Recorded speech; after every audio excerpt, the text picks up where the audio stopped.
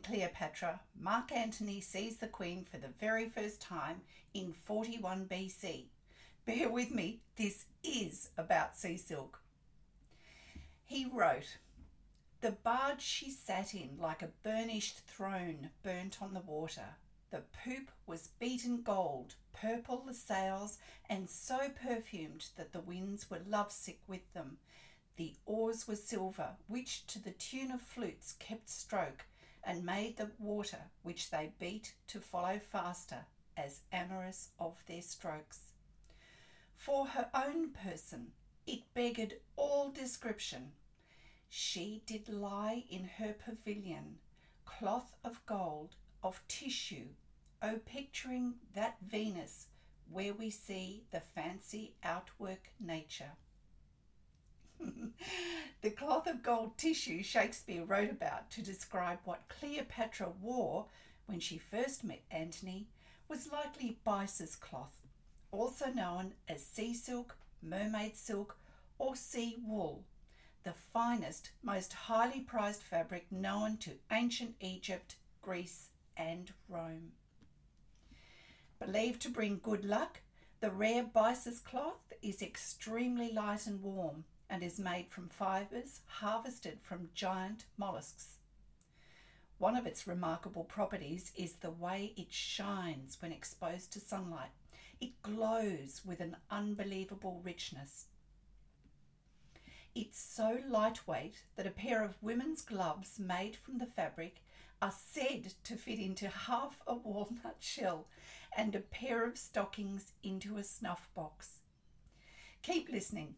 This is the world's rarest thread with an exotic, myth-shrouded history. Hello and welcome to the Stitch Safari podcast, a sprightly and upbeat expedition into the alluringly appealing ambrosial world of history, art and embroidery. Each fortnight we'll trek through and discover the utilitarian, the decorative, the quirky and the just plain fun world that is the art of the needle. My name's Kathy Jack Copeland and I'm the Stitch Safari Expedition Leader. I'm an Australian textile artist, teacher, judge, blogger and stitch enthusiast whose work in contemporary machine stitch became my business. The word silk conjures images of plump, milk-white silkworms happily feeding amongst a mass of rich green mulberry leaves. Well, sea silk, byssus cloth, mermaid silk or sea wool, all names for the same thing, are not even closely related to the silk made from silkworms. In fact, this fibre is aquatic, produced by a mollusk endemic to the Mediterranean Sea, the noble pen shell, Pinna nobilis, or fan mussel. These large bivalves can live up to 25 years and can measure up to 1 metre in height. They attach themselves to the sea floor or onto rocks by exuding hundreds of fibres or tufts of silky filaments known as byssus, which harden upon contact with seawater. Once extracted from the shell, cleaned and spun, these fibres possess a richly dark chestnut colour, similar to that of burnished gold seen on some insects.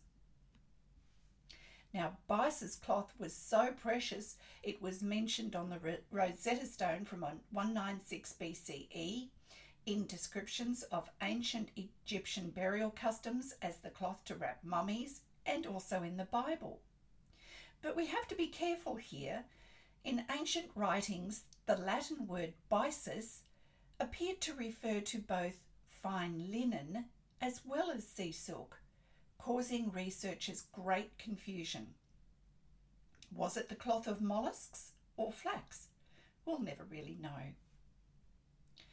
Mesopotamian women used this exceptionally light thread to embroider clothes for their kings some 5,000 years ago. Robes were made for King Solomon, bracelets for Nefertiti, and holy vestments for priests, popes, and pharaohs.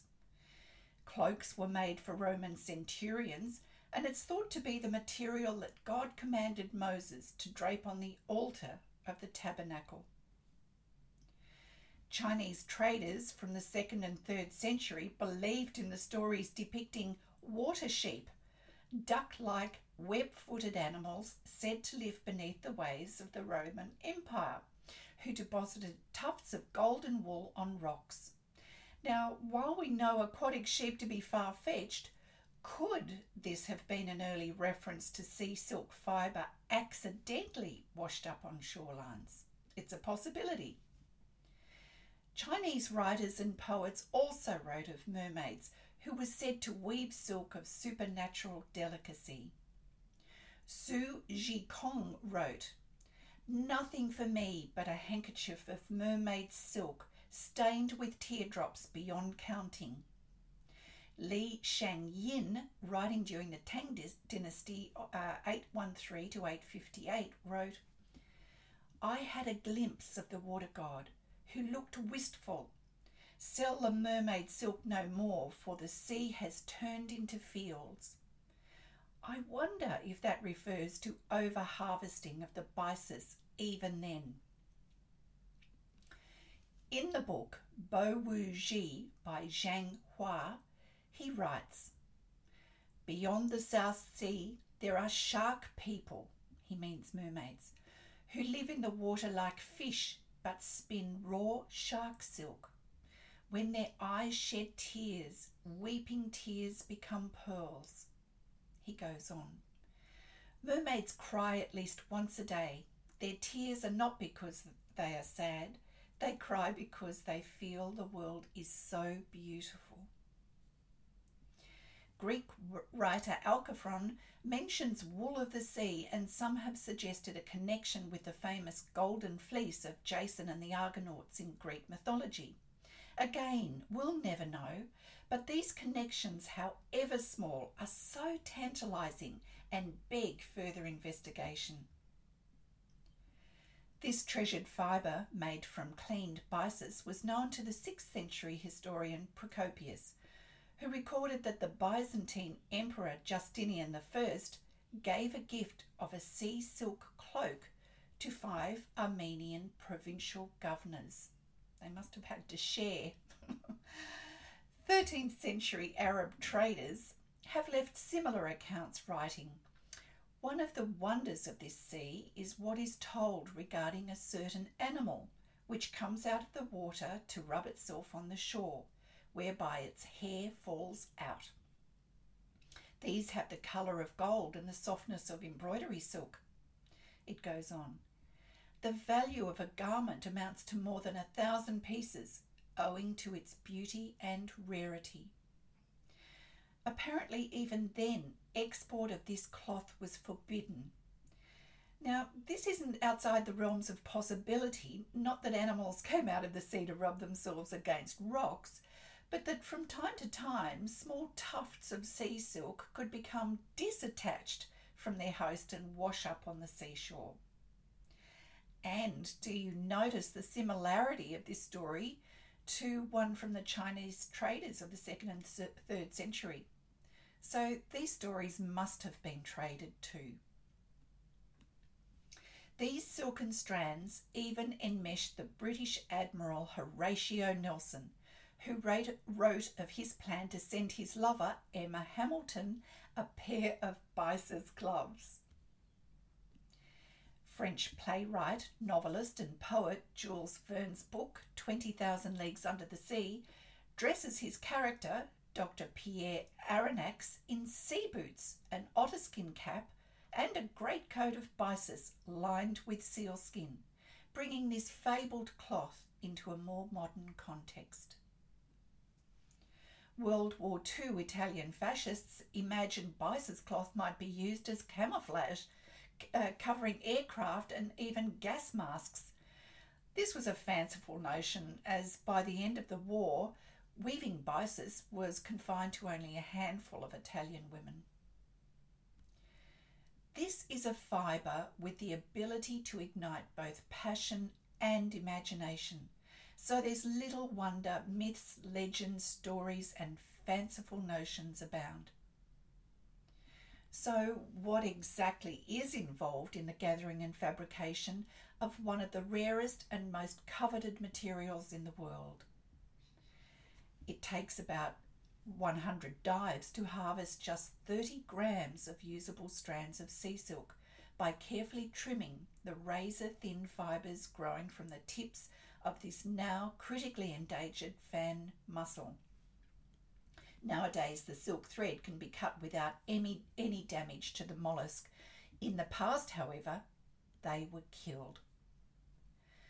The fibres are desalted by submerging them in fresh water for 25 days, changing the water every 3 hours. These are dried, then cleaned using a carding brush to remove any remaining sediment.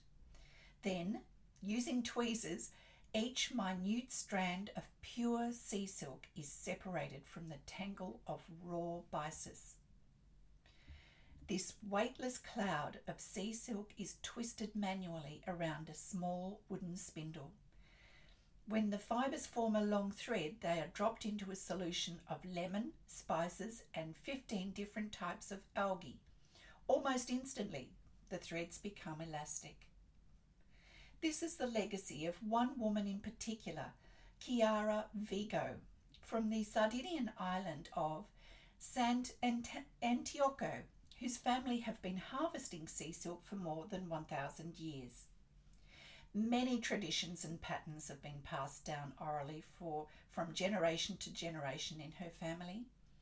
Vigo says she weaves sea silk for the poor and for people in need.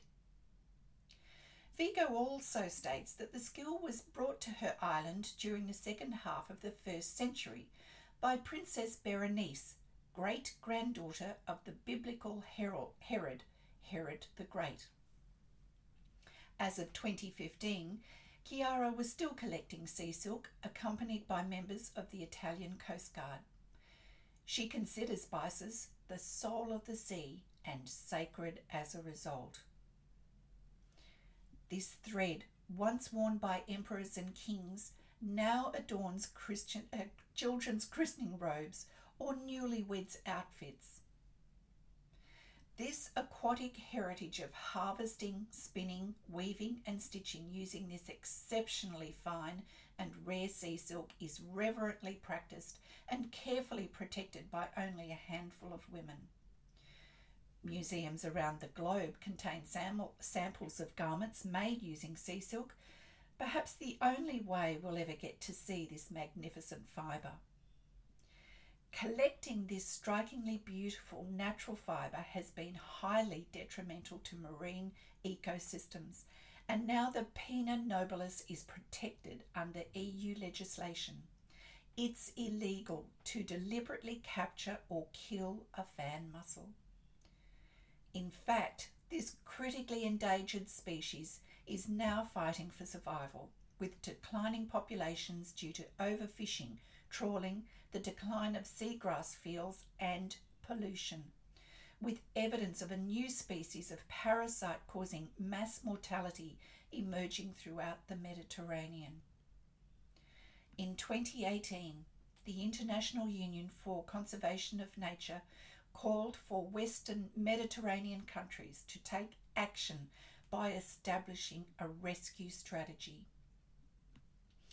As of 2020, with a population depleted between 93 to 99%, fears are held for the very survival of the noble penshell. Populations in lagoons and enclosed bays have been less affected by these mortality events, and these areas are being developed to promote the survival and recovery of this magnificent mollusk.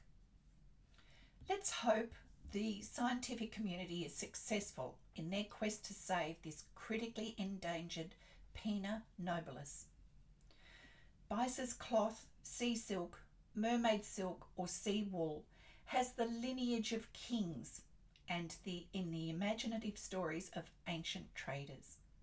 It has a rightful place as the noble cloth of gold, but right now these large bivalves just need to survive. What a story and what a fight. Thanks for listening. This has been one of my favourites. Next fortnight, we're stepping into a web of thread. Spider silk. We'll catch up then. Bye for now.